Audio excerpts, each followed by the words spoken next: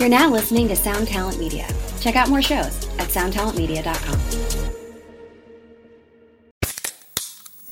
Hey, what's up, everyone? I'm Matt McGachy, the vocalist of Cryptopsy and the host of the Vox and Hops Metal Podcast, where I sit down with fellow metal musicians. We talk all about their lives and music while sharing killer craft beers. If you've ever wanted to sneak backstage and share a beer with one of your favorite musicians, well, Vox and Hops is the podcast for you. This week on the podcast, I had an amazing conversation with Morgan Lander and S.J. Jones about Kitty Pig. There is this episode and over 450 other ones to help you enjoy life, metal, and craft beer. So what are you waiting for? It's time to become a Vox and Hops head. Cheers! Hey, what's going on, everybody? I hope everything is fine and splendid and awesome wherever this audio file may have found your ears. Got a couple things to get into before we get into today's show, and one of them is free pedals. You like free pedals or free guitar gear or just, who knows what it might be? Well, I've talked about this a few times, but if you are playing along on the Tone Mob newsletter, then you already know all about it. Once a month, I send out an email with a trivia question about something that was talked about at some point in the month on the podcast, and the first person to respond to that email with the correct answer to that trivia question gets themselves whatever that piece of gear might be that week. I mean, it could be anything. It's going to be something guitar related, but it could be pedals, could be a slide, could be strings, could be, who knows. It's kind of whatever I stumble across that I think works for a good prize. So you just got to go to tonemob.com, and there's a little tab that says join the mob. You put in your information there, and boom, you're entered, and then all you have to do is what you're doing right now. Listen to the podcast and check your email, because they come in at random times. So you never know. Most of the time, it's going to be just a weekly episode announcement. So in case you missed it, that's just a little reminder, and maybe a few updates with some of the goings on in Tone Mob land. But other than that, I'm not selling these email addresses. I'm not doing anything with them other than updating you with stuff that you're going to want to hear about. So that's where you go to check all that stuff out. I also need to tell you about Gun Street Wiring Shop. Gun Street Wiring Shop out of Bend, Oregon. It's where you go for custom wiring harnesses. Yes, they can make you the harness of your dreams. So whatever maybe you've been just looking at that old tired Stratocaster in the corner and you're just wishing that maybe you could squeeze some crazier sounds out of it. Well, you can do that with the wiring harness upgrade. You can change it back to, old school. You can make it weird. You can do whatever. All you have to do is go to gunstreetwiringshop.com and shoot Sean an email. He's going to fix you up. He knows exactly what you need. He's always down to do crazy custom stuff that really, honestly, I don't think anybody else really does. So make sure you check out Gun Street Wiring Shop today and tell him that Blake sent you, please. I also need to tell you about Stringjoy. Stringjoy custom guitar strings out of Nashville, Tennessee. Scott and I, we've been, working together on various projects over the years. Like we've been working together a long time, and through that, he's really educated me about a lot of different things about strings. I had no idea there was so much to know. In fact, I'm actually testing some prototype experimental things out right now, which I mean, the level of detail that goes into this is crazy. Sometimes down to the thousandth of an inch just makes the bendiness of a string, or lack thereof, so much different. And the amount of wraps that go on to the heavier strings, I didn't even know. This is how dumb I am. I didn't even know that like most bass strings were compound wound. Like they have multiple wraps around the same core wire to create a bass string or some of the really heavy guitar strings. I didn't know. I thought it was all just one thing because I'm not that smart. But Scott knows what's up. You go to stringjoy.com. You can get awesome custom strings, exactly what you need for your exact guitar, made to your exact specs. And if you don't know what you need, they're more than willing to help out and talk you through your tunings and your scale length and what your preferred kind of feel is. That's their whole deal, is customization and just making everybody happy. So go to stringjoy.com and check them out. And also, if you're going to be in Nashville for Summer NAMM, they're having a party or shindig or some sort of get-together after the show on Thursday. I don't know all the details, but I do know it's at the Stringjoy shop, and I'll be talking about it because I'm definitely going to be there. So if you're going to be in Nashville, we should meet up there and hang out. It's a great time. Okay, I think that's it for the house cleaning this week. I was able to keep it a little more condensed. That's kind of how I like it. And my guest this week is Andy Weber from Whale Hazard Guitars. He makes some really beautiful instruments. I've gotten the chance to play one at Co Schneider's one day event that was here in Portland here. I don't know, maybe last summer. I can't remember exactly when it was. But yeah, I got the chance to go check out some of his work, and it's really, really nice. And I've been following him on Instagram and all that stuff. So go check out Whale Hazard Guitars. But first, enjoy this conversation with Andy. He makes wonderful stuff, and he's a great guy to talk to. All right, into it. Woo!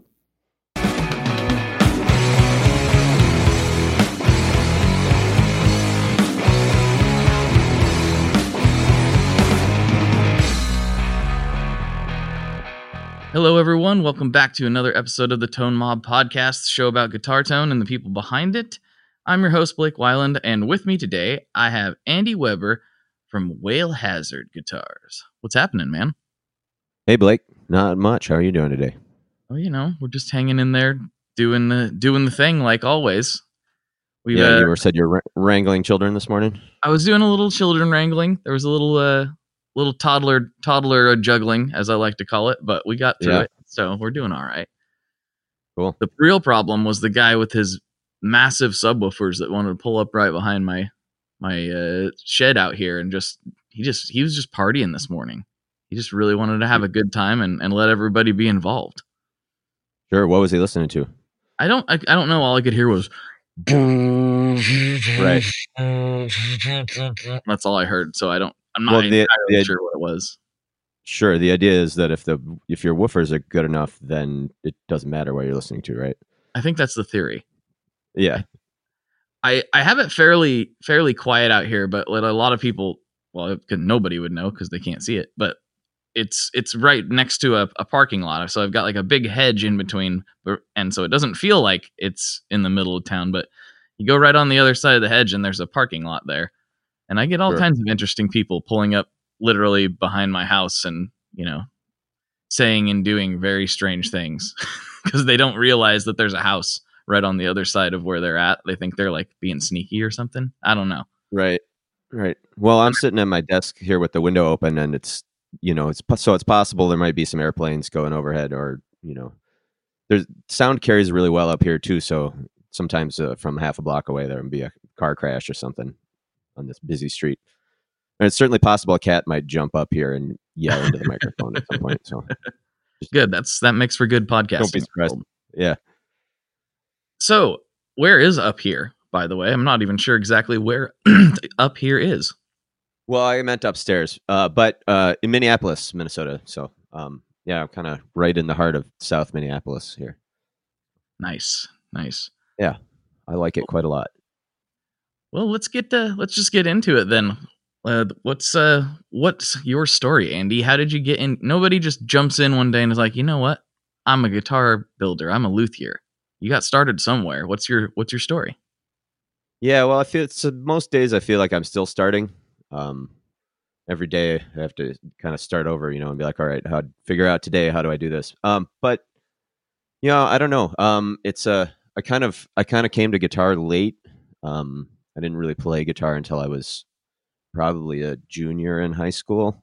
Started to learn. But I always, did musical stuff. My parents made me take piano lessons when I was really little. And I couldn't wait to be done with that. So then I joined the school band and played trumpet all the way through high school.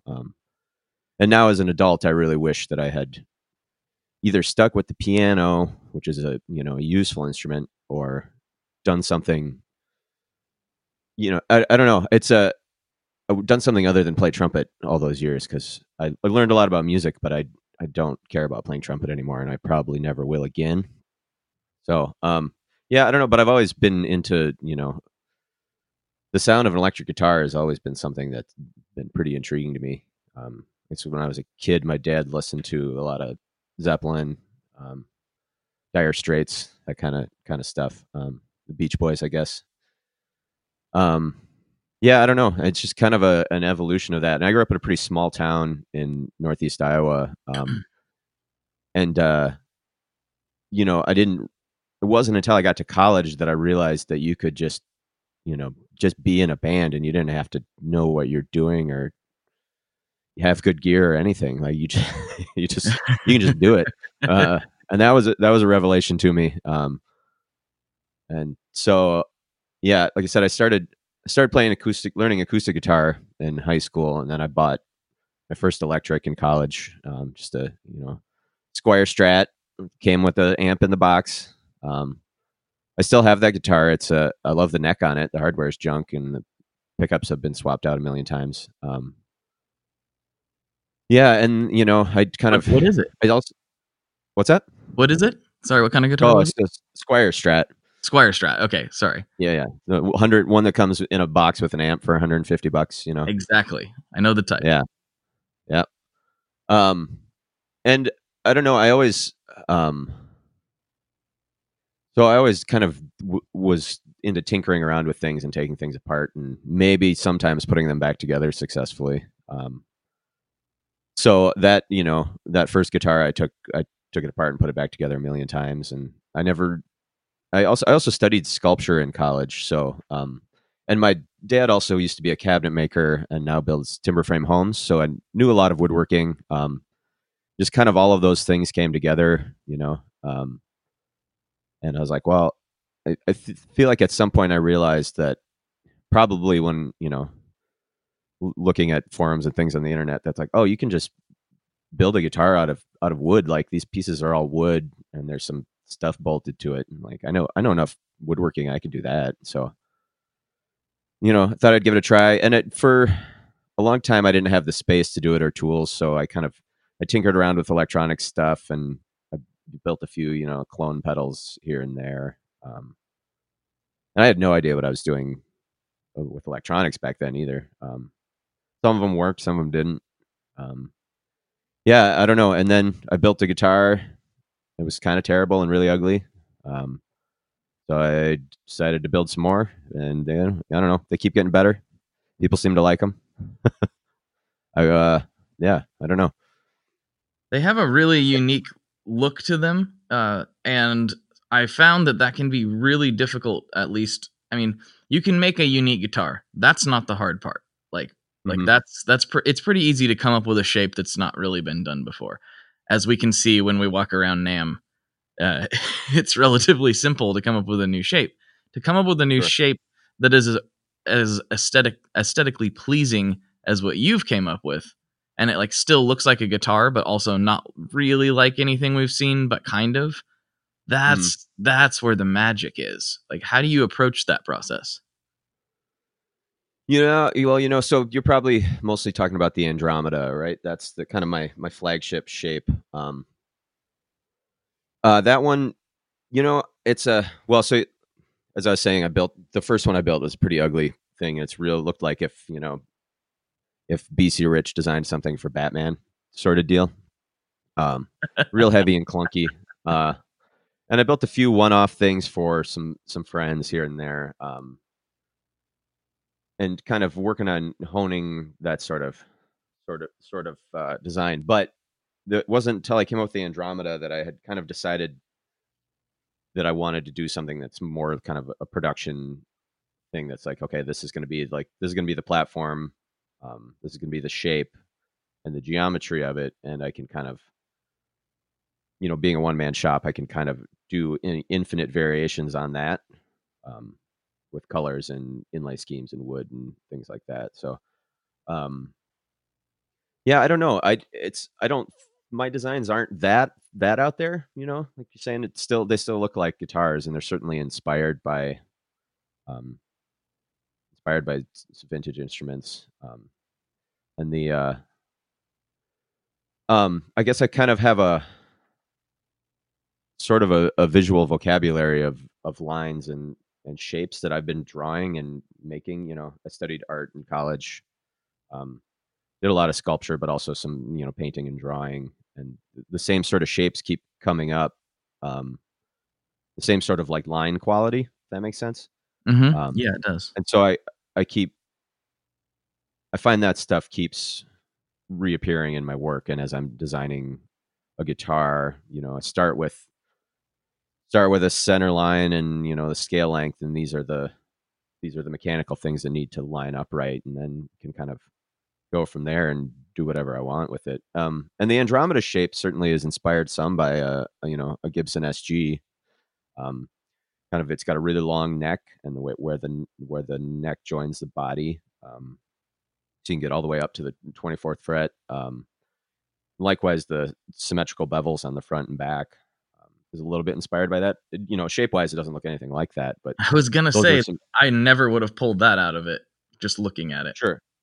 But and I'll be posting these on Instagram and all that stuff for anybody that is curious. They can probably pull this up on the Tone Mob Instagram and see exactly what we're talking about right now. Not if you're driving.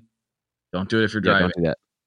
No. But it's really, I'm looking at it right now and I'm going, wow. Yeah, an SG is never what I would have pulled out of that if you had asked me. But now that you've mentioned it, I can totally see it in exactly the details you're talking about there. That's really cool. Yeah, but again, it's not the shape of it so much as it is those kind of like those contours, and just kind of the geometry of it. But yeah, I'm always inspired by kind of retro sci-fi art. That sort of thing is really interesting to me. Also, kind of Art Deco, Art Nouveau sort of things. I'm always thinking about design, and that's a way that I, as a builder that nobody's heard of, can get my stuff to get a little attention on my stuff, because it's at this point too. You're talking about designing an interesting shape is easy, but it's I'm at a point where I feel like designing a guitar that plays and sounds great is, I've done it enough that I can do that consistently, and I feel really good about my instruments. So what can I do then to take the next step to make them something that's going to jump off the shelf or off the rack and make people want to play them? And so hopefully my unique design sense can help me out there. You were talking about some of your inspirations there, and I'm not really sure if there's an easy way to segue into this, but I'm sure you get this question all the time, and it was one of the number one things I wanted to ask you, which is the name Whale Hazard. Yeah. Is that something that I should immediately understand, or is that there's something there that I'm just missing? Where did that come from? No, there's nothing to understand, and it's never as good a story as people might think it's going to be. I don't know. I don't think I was even looking for a brand name yet at this point. So I don't know the timeline of it, but someone had posted probably on Facebook like a pirate name generator, and the name was Nathaniel Whale Hazard. 2 Z's, no. I believe. That is so not. It's not interesting. That is not at all what I was expecting. I was like prepared for this. Like, well, there's this obscure character in Dune that, it's what I was. That would be way better. That's what I was prepping for. But hey, pirate name generator is just as valid of a way as anything. Well, so for somebody who grew up in Northeast Iowa, I've always been pretty fascinated by maritime history. My dad's always loved boats, and he got me into that stuff when I was a little kid, and so and specifically the period of time when, like the New England, like whaling business is a really interesting and unique, like, historical period that has nothing like that has ever quite happened before. Guys going out and risking their lives for years at a time just to try and kill whales for oil, and like that's crazy. So I've read a bunch of books about it, and it's always fascinating to me. And so that the combination of the words whale and hazard were really interesting to me. And then at one point I was probably just doodling and came up with the logo, and I was like, well, that makes for a pretty sweet logo, so that's kind of, and I still kind of struggle with it. Would I be better off having my name on these, or, I don't know, but that's where I'm at right now. I don't think so, actually. If I was just to put the marketing hat on for a second, I think that's part of what makes, they're unique instruments. They have a unique look to them.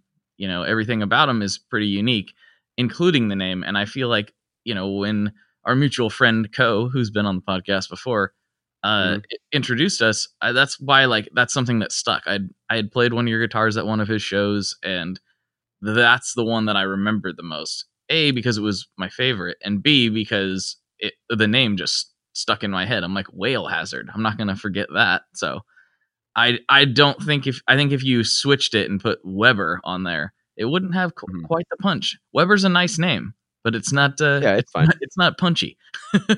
It's boring. It's not any, it's like if I put Wyland on there, I would say the same thing. Like Whale Hazard's probably better choice. I think it's cool, and Sure. it fits the vibe too in an Sure. interesting way that I don't think people would expect if they haven't been exposed to them before. Right. Yeah, well, I look at other guitar brands, and often it is just somebody's last name, or else it's something that has to do with, some weird pun or play on words that has to do with music or gear, or and a lot of those all blend together for me too, unless it's a well-known brand that's somebody's last name. But even those, that's just somebody's name. So I don't know. That's what I've got. I'll stick with it for now, especially it's starting to get a little bit of attention. So, and I yeah, like think I said, I enjoy the logo, and it makes for cool inlay on the headstock. Let's talk about the inlays a little bit. I was going to go somewhere else, but I do want to talk about the inlays. I physically understand how an inlay works and how somebody would physically do it. I get it. But like the amount of skill that that you guys have, that you're able to do these intricate inlays, blows me away. Cuz not only do you have to be really good with design and really good with, the art itself to make a good inlay pop and make it work on an instrument, but then there's the actual physical part of doing it. Like, how did you develop those skills? Did it come naturally, or is it easier than I'm thinking? Like, can you just talk about what goes into doing an inlay job like that? Sure. Well, it's not easy. It's a pain in the ass every time. But for me, it it's a set of skills that works well with the way my brain operates. I'm I'm I often have trouble focusing on things, but a task like that involves sitting down and really, intense level of concentration and detail work. Um, if I can get into that, that's something I can do all day without, thinking about it, or being distracted easily. But I learned to do it just by doing it. Um, there's a couple of books by Larry Robinson, that I read several times, and thought, well, I'll give it a try. That was one of the things early on that attracted me to building guitars. Was looking at inlays and, thinking about doing it, and like just the kind of the juxtaposition of either shell or metal or something like that, with wood, and in particular exotic wood.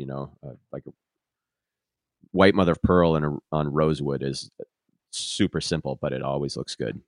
Oh yeah, every time. So just aesthetically, that's something that draws me in. And that kind of it's an interesting combination of textures as well.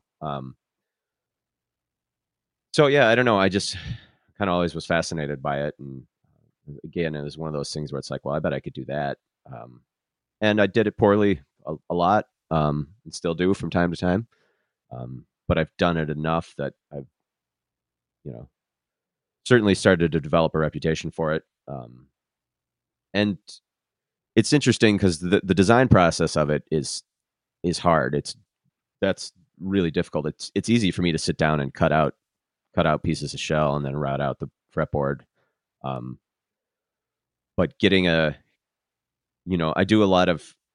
have a couple of designs that I've repeated, but for the most part, especially when I'm doing a commission, everybody's getting a custom inlay, and trying to do something that's unique and interesting.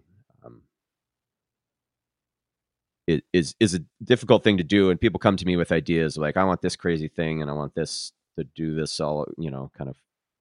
I can't think of any good examples right now, but some really weird and wild ideas where my challenge is then to figure out how to kind of make that work, make their idea work with my design sense and my aesthetic. Because it's certainly easy to do too much inlay, to get over, just make it can get gaudy really fast. And so Right.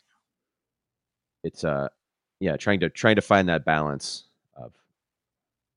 of interesting, cool, ornate design and still have a classy, because I think of the whole guitar as one composition, so it's like the colors on the headstock need to match with what's going on the fretboard and the body, and I think about the plastics need to work together and all of that stuff. So in general, I try to, with inlays, I usually end up sticking with maybe 2 or 3 colors to try and keep it all cohesive.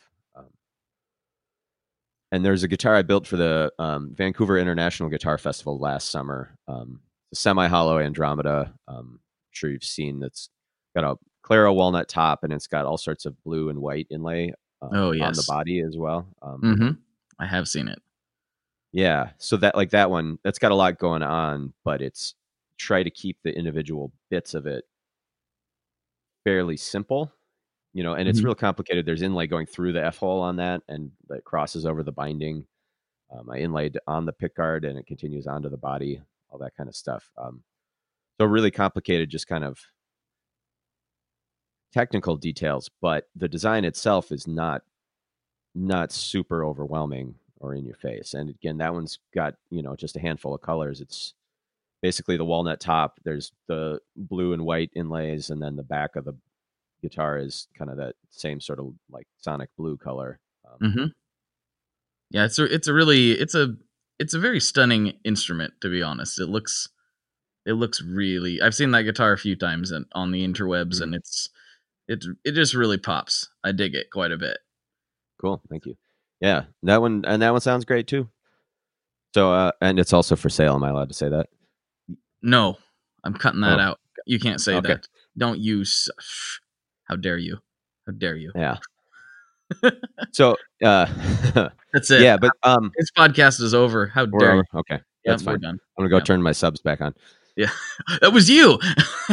Yeah, I'm parked behind your house. Not creepy at all. No.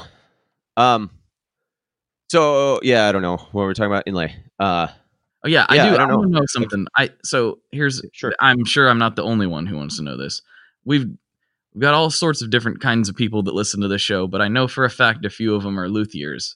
Do you mind sharing any tips, tricks, or things you've learned along the way, specifically about the physical process of doing inlay work? Anything you've ran into, hey, don't use this kind of glue because it shrinks the. I don't know. I'm just trying to think of an example, but I'm not doing a very good job. I think you know what I'm saying. Sure. Well, the number one thing I would say is by Larry Robinson's book. I believe The Art of Inlay is the one. I believe that's the one. It's great. I just found a new brand of jeweler's saw blades that I really like, that I don't have any idea off the top of my head what brand it is. I could text you later if you want to post cool. that. That's okay. Boy, so yeah, I don't know. Well, so the other talking about the design process of it, the difficult part is I love to draw, and I've always drawn a lot, but I'm not a great drafts person. So getting my ideas to a refined design. So, you're working with a jeweler's saw blade that's, less than 1/10 of an inch wide for sure. And it's, so in order to get a clean, accurate cut, you need to have the lines of your design need to be as clean and tight as possible. So for me, that process involves, and Larry Robinson talks about it in his book, that just refining your lines over and over and over again until you have a really tight, clean, hard line is going to give you the best results with the least gaps. Yeah, and trying to think other things technically. I don't know. Don't be afraid to change your blade all the time. Okay. Yeah, you always want a sharp blade, especially cutting pearl can be a little tricky. Yeah, I don't know. One thing I would say is if you think it's not perfect, you'll find that most people are never going to see it from any closer than a couple of feet away. So those gaps kind of, disappear. But if you're not happy with it, do it again. I've done that lots of times too. It's just kind of, that's certainly something about building guitars in general. It's, it's, I've done lots of things that weren't up to my standards and had to redo them. I do everything the slow way. Started to build a reputation for attention to detail, and I'm still looking at things that I do now and be like, well, that's not perfect. I better throw this whole thing away. And I do that every day. But I've come to realize that nobody's looking at the things I'm looking at. That's interesting. Yeah, I don't know. That's interesting because I feel like as someone who appreciates a really nice, well-made instrument, but I'm not a builder.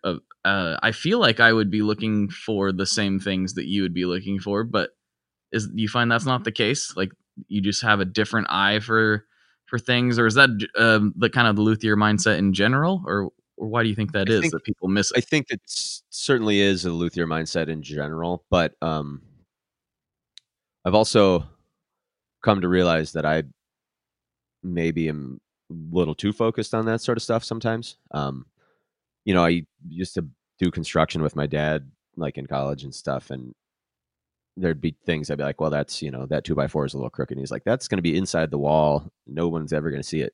But like, I can just kind of eyeball stuff like that sometimes. And then I worked some full, some part-time at a printing press for 10 years, like a Photolab printing press. And, I was looking for really tiny, minuscule printing flaws and things like that. I'm sure that has added to my attention to detail. And yes, that's a better word for it, probably. But yeah, and I've talked to a few people about it. Like I started doing this on my own. I don't have any real training. I didn't apprentice with anybody. So I don't get to see very many boutique guitars here. Like, certainly not like, super high end ones. There are a few people around town doing it and doing some really good stuff, but the big name legendary people, the big stuff, I didn't really grow up even seeing that. So I kind of started doing it thinking everything needed to be absolutely perfect, and if it's not perfect, then it's not good enough. But I've come to see, having been to a few shows now, that it's like, oh yeah, well, I guess my finished work holds up with all of this other stuff. And, I've gotten good feedback from other builders about that too. And, I wouldn't say that my finished work is phenomenal, but I've had a lot of people tell me that I'm really good at it. And so that I don't know what they're looking at, but Andy, let me tell you, you're really good at it. Yeah. Okay. Just take the compliment and just know that you're really good at it. Well, so I've so that's certainly been a confidence booster. It took me, a long time of several years of refinishing things over and over and over again until I was even comfortable enough taking them to like a local store to try and sell them. But now I've gotten some stuff out there, and sending that one to Co for the one day show. You played the green one, right? Green Andromeda? Yep. Cool. Yeah. So, I sent that one there and I got a lot of really good feedback on that. I got to do the Luthierist podcast as a result of that, because Paul saw it and Jason Rogers saw it and wanted to talk about it. And I was like, well, if those guys think my finished work is good, then, that definitely makes me feel a lot better. Knowing I haven't got to talk to him for a little while, but knowing Paul the way I do, if Ronnie says that your finished work's good, your finished work's good. Trust me. Sure. Well, he's a very OCD individual as well. So if he's stamping approval on it, then you should feel good about that. In my opinion, because he made the guitar that I play probably more than any of my other guitars, my Oceanic. Sure, yeah, I've seen that one. It's sweet.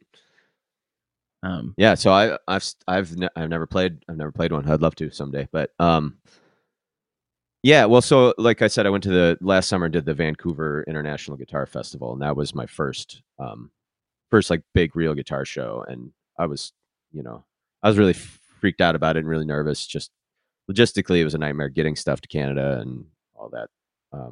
But then it was like there's going to be people there selling $10,000 acoustic guitars, and I gotta my stuff going to hold up in this sort of setting, and I felt really good being there and being like, oh yeah, I'm seeing, I can walk by everybody else's table and see finish flaws, or I won't name any names, but just like okay, and I got a lot of really good feedback from other builders who whose work I really like, so that I'm feeling good about the product I'm putting out at this point. I still would love to not have to paint my own guitars because takes me way too long.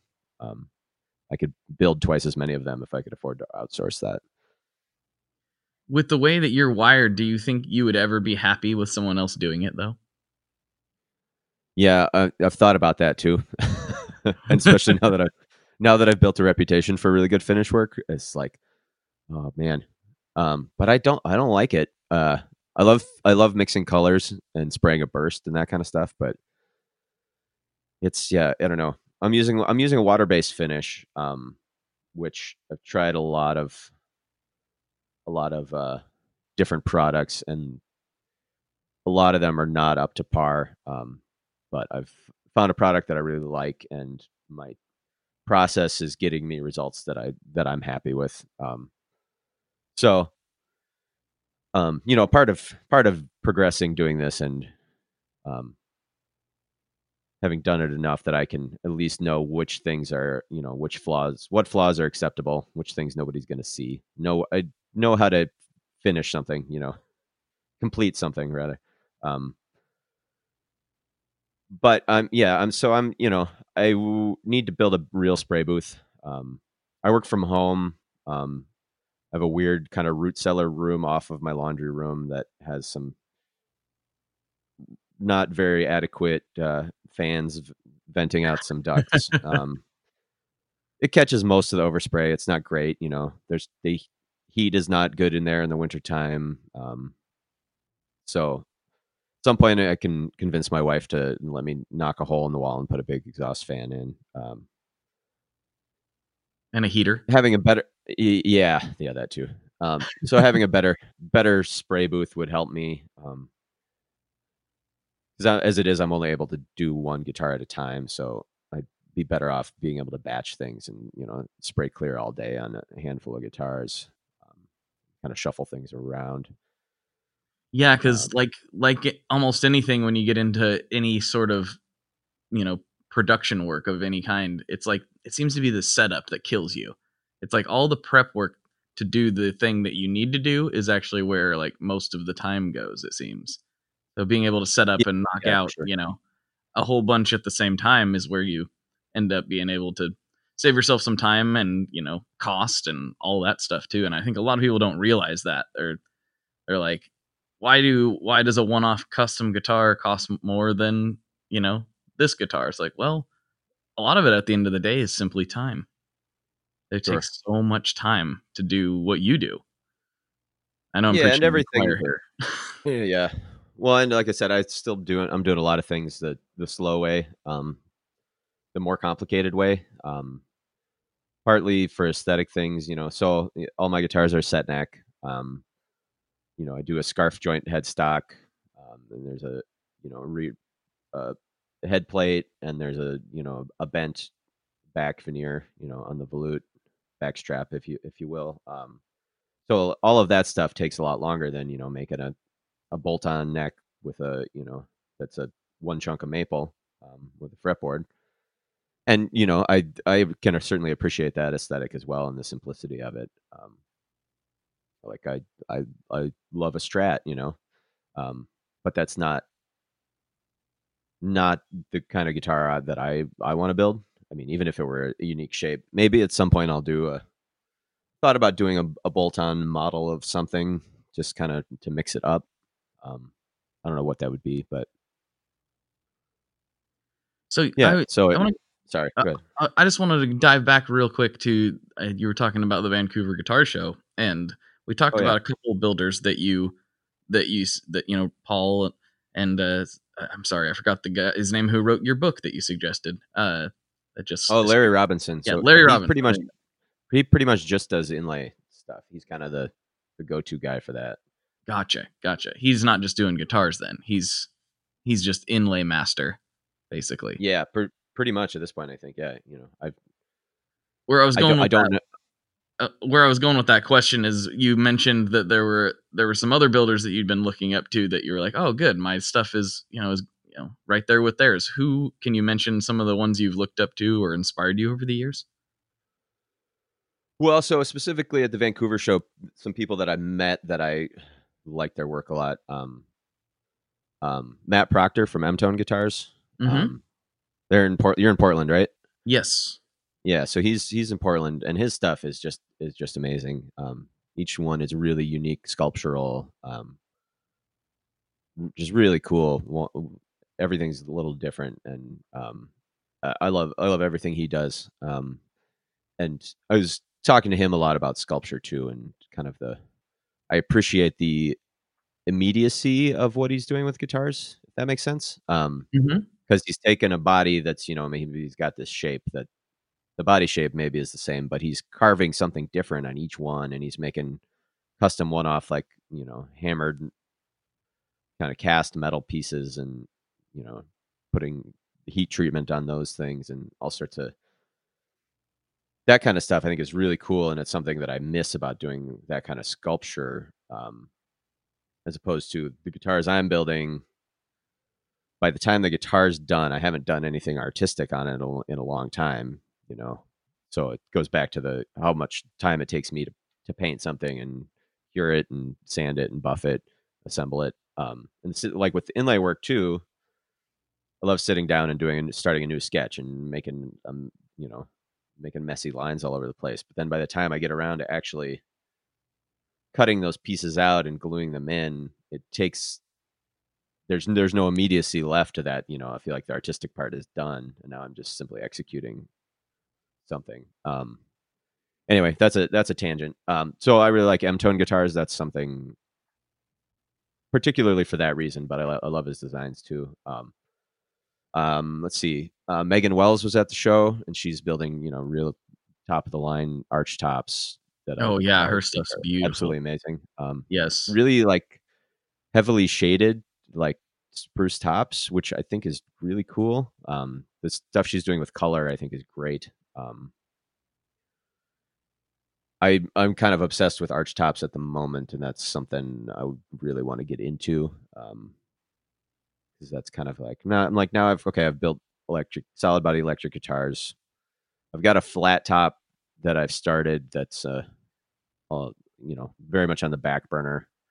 But even getting halfway through that, I'm kind of like, I want to build an arch top, just because there's some design elements to that I think you can visually. I think they're pretty stunning instruments in general. But anyway, Megan's are really nice, beautiful instruments. So I've always really liked her work. And then Yanizello stringed instruments, I think. That one I'm not familiar with. It's from Toronto, I believe. I might get this wrong. But really nice. A lot of like mandolins and and some lap steels and things, but they're really, really bright, colorful, like kind of. And he pays really nice attention to detail too, kind of just like thinking about all of the plastic parts, and he's making some of his own hardware, and just really nicely. So aesthetically, more in line with the kind of things that I want to build, where it's just really nice and polished, and every single aspect of it is a cohesive, really nice design, and flows together and all that. Like, yeah, and real nice, perfect, flat, glossy finishes, and yeah. So those were some of the things that I like the most. I'm trying to think about other builders.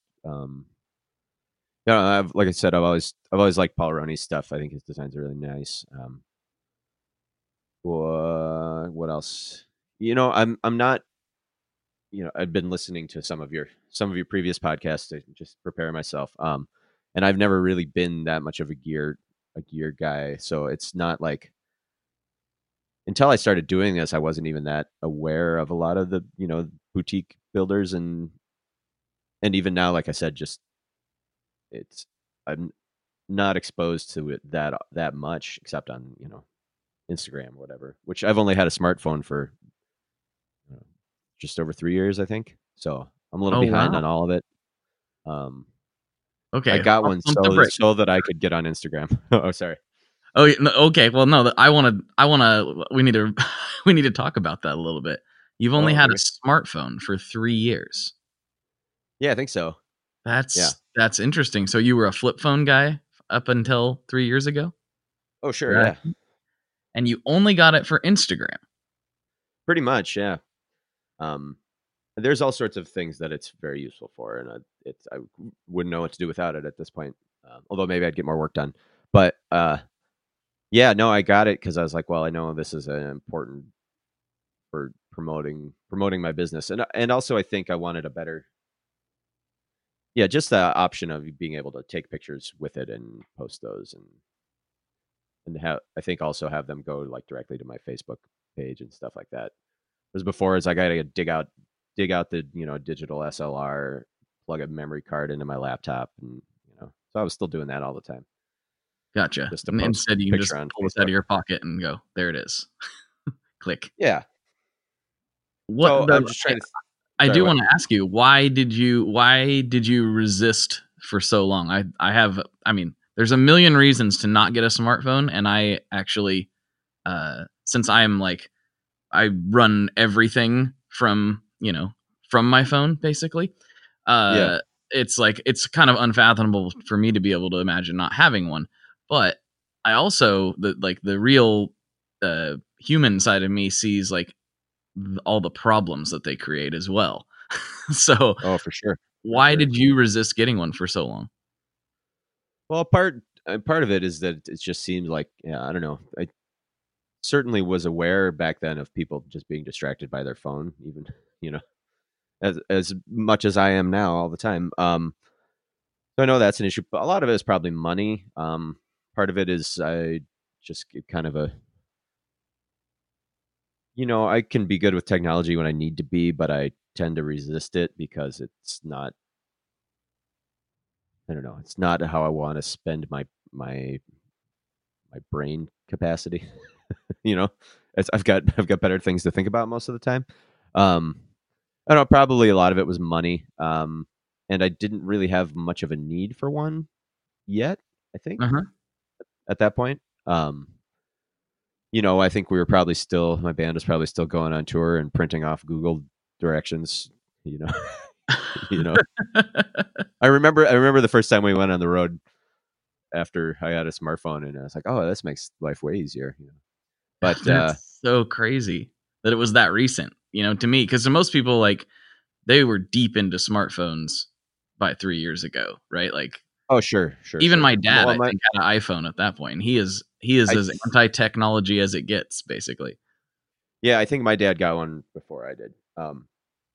But it's, well, and my wife works, she does web design and UI design and that kind of stuff, or she did then, and so she's always has to have the latest iPhone for work, just to keep up with stuff. And I don't know, so I guess it was, if I needed directions somewhere, I could use her phone for that, or if I needed, even now, there's not a ton of stuff that I need a smartphone for.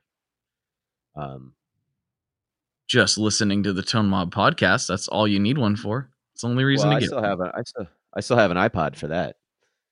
Oh man, I remember those days. Like plugging into iTunes to download it for the day. I haven't done that in years. Yeah. Well, so I listen to podcasts all day because I'm working in the shop. So, I still do that. I would have switched, but I have the newest edition iPod Nano or whatever that they haven't made now for several years also. But I've got that one because it had an FM receiver, so I could listen to baseball on the radio. Oh, okay. I got you. One of the reasons I'm still using that. So here's even less high tech. They switched. Nobody cares about this. Yes, they do. But yes, they do. I care. Last season, the Twins radio broadcast switched back to the AM station. So I bought a $20 little made in China little rechargeable radio that has an AM. So I'm carrying that around too, because it's also for some reason the MLB app didn't work on my phone. I was like, okay, I guess I got to do this, the old way. Listen to this on an AM radio. I was so gonna that's say, kind of how surely there's an I app am with for that by technology. now, but apparently there is, but it's not working. I was gonna go. Yeah, it didn't. I think it does now, but I already bought this little radio, so it's like, well, that's fine. Yeah, it's fine. Does the Hey, if job. it works. Yeah. I can't remember the last. So I've said this one before. I can't remember the last time I've purposely turned on the radio to listen to something. It's been That's the on. only time I do, pretty much. Yeah. Okay. Yeah, it's been on when I've gotten in the car or whatever, but it's not like I'm immediately like, okay, I got to plug my phone in so I can listen to what I want before I'm forced to hear another Mattress World commercial. Yeah, I can understand that. But it's interesting to me just the way different people approach technology and how it impacts their life, honestly, because like technology is like becomes so integrated. I almost feel like a cyborg at times. I'm just sure. I got like wireless headphones on, and there's somebody's calling and it's like in my skull, instead of answering. It's just it's a weird thing. And I've actually heard some people argue that smartphones essentially are sort of making us cyborgs, and then eventually that we will have them almost implanted in a way, like maybe not actually implanted, but like it'll just be normal for everyone to walk around with a one earbud in or something. Whereas in 5-6 years ago, my boss, why did I say it like that? I turned into Mike Tyson for a second. My boss was wearing one of those Jawbone things like 8 years ago, and everyone was making fun of him for it. Oh, really? Yeah. Like everyone was like, why is he walking around with that thing in his ear? Like, we don't know if he's talking to us. We don't know if he's talking to somebody on his phone.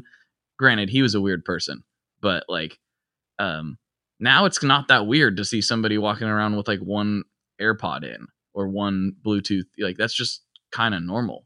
Back then, people were weird for that. Yeah, well, it's usually me. Like I said, I'm walking around listening to podcasts all day. And I've got an earbud in. I don't have the fancy wireless ones, but I will say I don't have AirPods. I have like these Skull Candy over the ear things, and I was resistant to the wireless for a long time because sound quality and latency and all that stuff. But if you're just listening to podcasts on it, the wireless is like really nice, because I'm not like I found myself always just I was like building things. It was like building a fort for my son last summer, and I am the type of person that when I have something to do like that, I get way more done if I have a podcast or something like that to listen to the whole time. It will keep me focused rather than me getting distracted and wandering over and playing with fuzz pedals or something. Right. But that was the first time I'd actually worked with wireless headphones on, and I would say for what you're doing, I highly recommend it. It's more freeing than you might suspect. Like I love mine way more than I thought I would. I spent like $100 on them, and I'm like, these are worth like $300. Like, these are awesome. So I recommend it if you feel like splurging. Sure. Well, there's probably guitar tools or parts that I would spend that money on instead. So I usually buy just the cheapo earbuds and then they die after 2 months. But so maybe it would be better off getting the $100 ones that last a while. After you've ripped them out of your ears. Maybe someday. Like reaching for a brush or something and just yank them out of your ears. I don't know. I was ripping mine out all the time. They'd catch on something, just all of a sudden violently get ripped out of my ears. But anyway, Bluetooth headphones changed my life. That's all I know. Okay. Good to know. Put it on a t-shirt. Yeah. So we're getting kind of close to the last little bit of the show here. And I still had a few questions I wanted to ask you. But right now, I was just curious if you want to plug anything. I know you already plugged your guitar for sale, but I guess we'll leave that in. But where can people Sure. find you? What do Yeah. you want to tell people? This is your chance to tell people stuff. Well, I'm Whale Hazard on Instagram and Facebook. If anybody still uses Facebook, it seems like it's pointless at this point, right? It's just for influencing elections and whatnot. I mean, we have a lot of fun in the Tone Mob Facebook group, but I don't know what the rest of it looks like. Sure, I should join that. I don't know. Follow me on Instagram. I got a website, whalehazard.com. I think it's got fairly up to date pictures on there. Instagram's where all the stuff in progress is going to be. I do need to do some updating on my website with just kind of new specs and things that I've kind of adjusted a few things on my guitars. But people can always email me. This is a pretty small business. I've only been doing it full time for just over 2 years. I'm actively trying to find dealers, and I'm certainly have open spots for orders if anybody wants to commission something. Give me a call. There's no dumb questions. I will inlay whatever you want within reason. Be careful. Yeah, I don't know. Be careful with saying like that. Oh boy. I've had a lot of people, inquire about doing inlay on existing guitars, and I'm like, well, certainly I can do that, but they don't then want to pay to refret the whole thing. I can't do it with the frets on there. So, I don't know. I guess that's all I really have to plug is my business. I'm doing let's see, if you're in Minneapolis, there's a Twin Cities drum and guitar show at the end of July at Modest Brewing.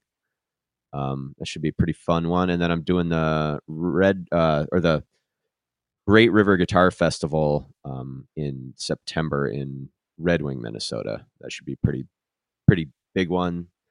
Used to be the Twin Cities Acoustic Guitar Festival, but they've moved it and added electric stuff. So looking forward to that. Yeah, I don't know. I'm trying to build new interesting stuff. I've got a short scale bass design that's hopefully I'll get around to starting this fall. Something I've been working on for a while. Trying to build an instrument that's a little more inclusive. I sent out a survey to a bunch of to whoever. It's on my website if anybody wants to fill it out. Trying to get some feedback from both smaller players as well as non-male players, just as far as get some feedback on the the marketing of things like that. I was thinking about the Ernie Ball St. Vincent guitar. Oh man, thing's awesome. Yeah, it is cool, but I was like, well, I appreciate where this is coming from, but aesthetically it's not really my thing. So, I was trying to talk to a lot of, non-male players in my area to see, what do you want out of a bass, try to build something that's a little not just not something that's not pink and isn't, doesn't have flowers on it just because. Right. I volunteer to do a bunch of setup work for an organization called She-Rock here in town that does young girls rock and roll camps. Oh, cool. Which is a really cool thing. And I'm always, trying to promote them too and because I think that's really important. And it's, the gear community certainly is very male oriented, and that turned, even as a white male, I'm not oppressed by anybody, and I'm not, I've got it pretty easy, but it's just something that I, as someone who's building, I just, do what I can to promote kind of inclusivity, certainly in the local music scene. So if there's anybody out there that wants to, give me some feedback on what they'd like to see in a short scale bass, there's a survey on my website. Should be able to find it. I think it's still there. Sweet. But yeah, it's weird. Something I've realized in the last, year or so is that the industry that I'm in is I'm building a luxury good, and that's that's a strange place to be. Because Why is that? because it's I don't know. The world doesn't need more electric guitars. The world needs like more solar panels, and I don't know. We've got 5 minutes left here to get on a soapbox, but so I've wondered. We can go long. You say whatever you want to say. No, I'm not going to get it. I'm not going to get that much into it. I could go forever, but This is a podcast. I sometimes that's what it's wonder if I forever. should. Yeah. Sometimes feel like if I could do something, go back to school and learn to do something that would be more useful to the planet. I don't know what. I've thought about that, but for now, the best I can do is try to volunteer some of my time to organizations like that. Try to promote things, but yeah. Anyway, Well, I think that's a tangent. I think you're selling yourself short. I don't think you're quite looking at it the right way. Like everyone's meant to do something, right? Some people are Steve Jobs, and some people are changing the world in that kind of way. I think that I don't think you should sell yourself short that what you're doing isn't important or impactful to the world. I mean, yeah, you're making a luxury good, and at the heart of it, that's what it is. You say the world doesn't need more electric guitars, but what if one of your guitars inspires somebody in just such a way?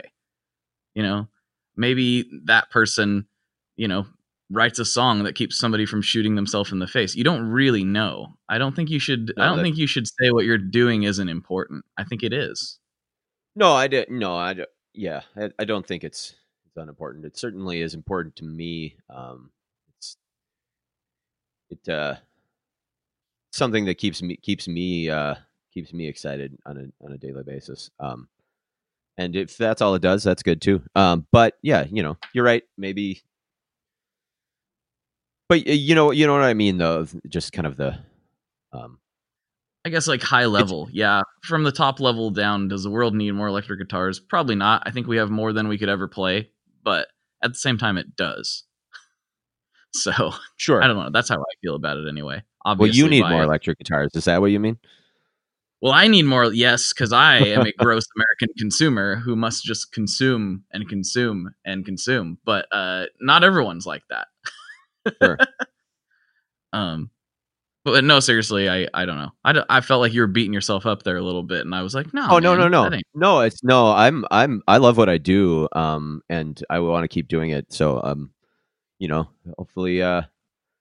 hopefully people will keep buying them so I can keep making them because, like I said, I want to do it. I got lots of fun ideas coming up. No, I was just commenting on, like that's this volunteering is just like a small thing that I can do to kind of give back. And gotcha. I probably read more into it than what you actually intended. No, but I just kind of was reflecting on. That's something that I've thought about more recently that I hadn't before. It's just that this is a luxury good industry, and that's weird, and it's my guitars are not cheap because they take a really long time to do, and I'm still even at that price point not really making any money. But it's a I do a lot of repair work as well. That's kind of that pays most of the bills. For the time being, and the people bringing me repair work are kind of the local underground punk and metal bands, right. And so that's pretty interesting. People, friends of mine who I've known for a long time that probably will never be able to buy one of my guitars, or even if they were, maybe that's not something they value enough to spend that kind of money on it, because you can buy a $400 SG and pay me $60 and I will make it play awesome. So, but yeah, the stuff I'm building is it's a different thing. I want them to be seen as, as artistic works in and of themselves, but they are just tools, they're just guitars. They're even the super fancy ones. They're supposed to be played, they're not, I had somebody ask if I'd build them something to hang on the wall. And I was like, well, I will, but it never went through. Cause I was like, well, I'm not going to say no to that, but the idea is that people are going to play these on stage and they're going to beat them up and they're going to, They're going to use the instrument for what I don't know where I'm going with this. But what's that? I said they're going to use the instrument for what it's intended for. Like it's supposed to be nice to look at. It's supposed to be aesthetically pleasing. That's like a big part of what you do. And there's a lot of value in that. But also, I agree, you got to play the things. Come on, that's what they're for. Yeah. And so if anybody's seen my pictures online and said well, that looks really nice, but I can assure you that they I offer a lifetime warranty. They'll stand up to anything. The build quality and playability is just as good as the looks. Very nice. Very nice. All right. Well, we got just a couple more minutes here, and this will be an interesting question for you because I don't really know. You mentioned that you're not the biggest gearhead until you got into actually building the things. So I wonder if you'll have what your answer will be on this one. What is your favorite Boss pedal? My favorite what? Boss pedal. Favorite Boss pedal? Oh. Well, that's pretty easy because I've only, I've certainly played a bunch of Boss pedals and I've owned a few. The only one I've ever used regularly and still use is a DD20, the Giga Delay. So the band that the only band I'm currently in right now, which is kind of on hiatus. So I haven't even had a pedal board for a long time. I used to have a giant homemade thing that was way too heavy and clunky and didn't close right. And I was in a weird noise band and I had tons of weird stuff on there. It was all cheap pedals and stuff I built that didn't work right. But so basically my pedal setup at this point, other than a tuner, I just have 3 pedals, and that DD20 is one of them because it's got 4 presets. And I think I've used the same 4 presets for the last 8 years in this band. And I don't think I've touched it at all. But it's like those 4 presets, that's for every song uses one of those presets at some point, probably. And that's my favorite Boss pedal, I guess. The Giga Delay. I have been asking that question more recently. I haven't, and I was going to say, okay. Because I was going to say, I think the last episode of your podcast I listened to was from like 3 years ago, just yesterday. But so I don't know what questions you're asking now. Well, you're about to find out. You're about to find out. Right. But no, that one was had been requested. I wasn't expecting a Boss question. It's a newer question. I think I probably started trying to ask that every time. I don't know, maybe something like 10 episodes ago. So it's a pretty new thing. Well, I'm glad I had an answer. Everyone has had an answer, and I really believe, I've said this every time, but whatever.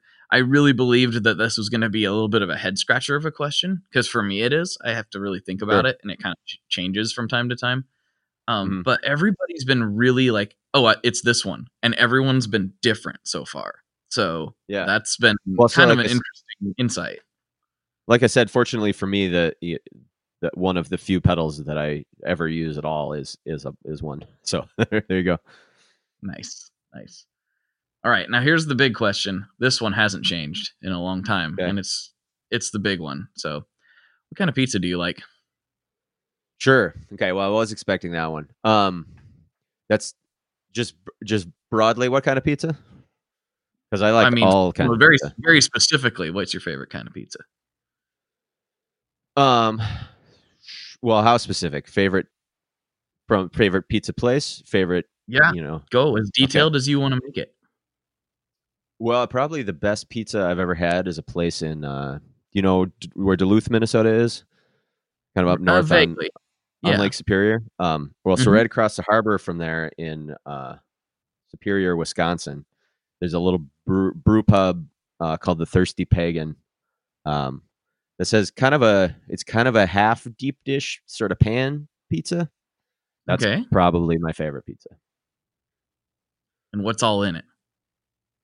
Well, they put whatever you want on it. I'm not that picky about it. But if I had to pick, generally, if I had to pick one topping for pizza, green olives would have to be the answer. Okay, wow, I did not see that one coming. Green olives, But that's a polarizing topic. generally, I will eat whatever kind of pizza is put in front of me. It's got to have red sauce, and easy on the seafood. Are my two only like real pizza rules. Okay, easy on the seafood. I've only really had one seafood pizza. I really liked it, but it tasted like clam chowder, basically, because it was one of those New England style clam pies. I'm like, this basically is like eating clam chowder in solid form. Yeah, that's not really a pizza, right? I didn't think so, but it was good. Yeah. It was clam chowder in a. I don't mind a little bit of chopped up anchovy here and there, but go easy on it, like I said. So. Yeah, anchovies, I don't hate them, but for me, it's like when people go too heavy on the anchovies, and it doesn't take much, it's like that's all I can taste. It just takes over. Right. And so, I want more. But I will eat pretty much anything, and pizza is one of my favorite foods. In fact, this afternoon I need to make some dough because my wife and I are making pizza tonight. Oh, nice. I'm doing the same thing on Sunday for Father's Day. Hey, so. All right.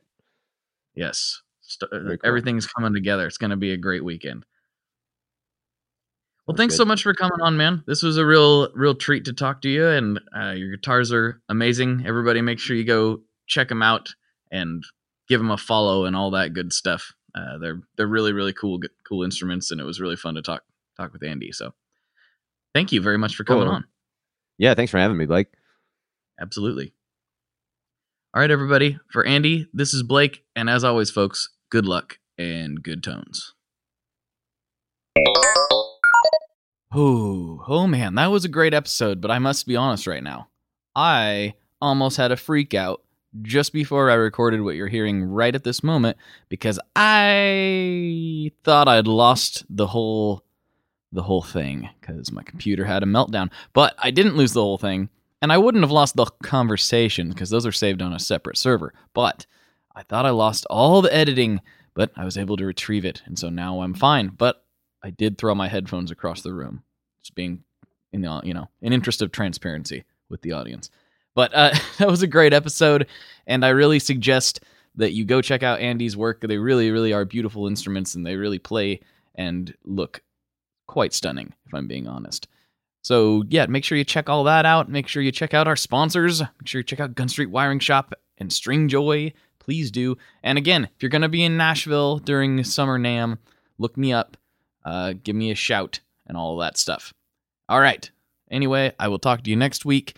And, oh, yeah, as always, there's more of this conversation on Patreon. So if you want to go to patreon.com/tonemob, you can have a fresh new episode featuring more of Andy. So we get into some pretty interesting topics on that one, and I had a lot of fun. So if that's your thing, that's where you go. All right, talk to you next week. Bye. One last thing before we totally sign off here. I just want to remind you that if you do any shopping at Stringjoy, that's Stringjoy guitar strings made in Nashville, that will help me out as well. As I've said for years, I'm heavily involved in that company, and I really do think they're making the best products on the market.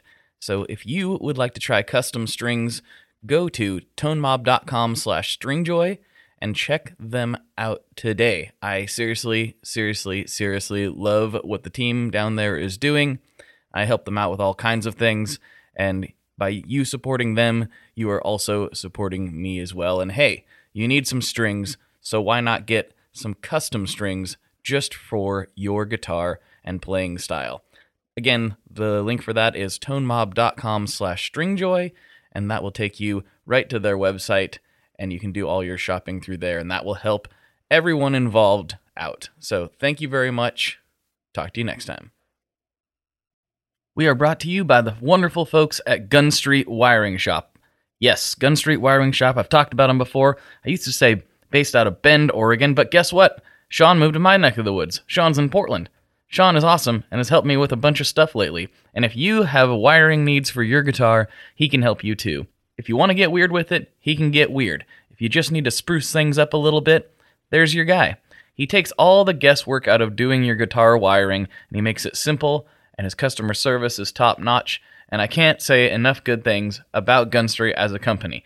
I really respect Sean and what he's all about, and the product is top-notch. I've got 3 different guitars that now have Gun Street harnesses in them, and I could not be happier. So go to gunstreetwiringshop.com and check them out.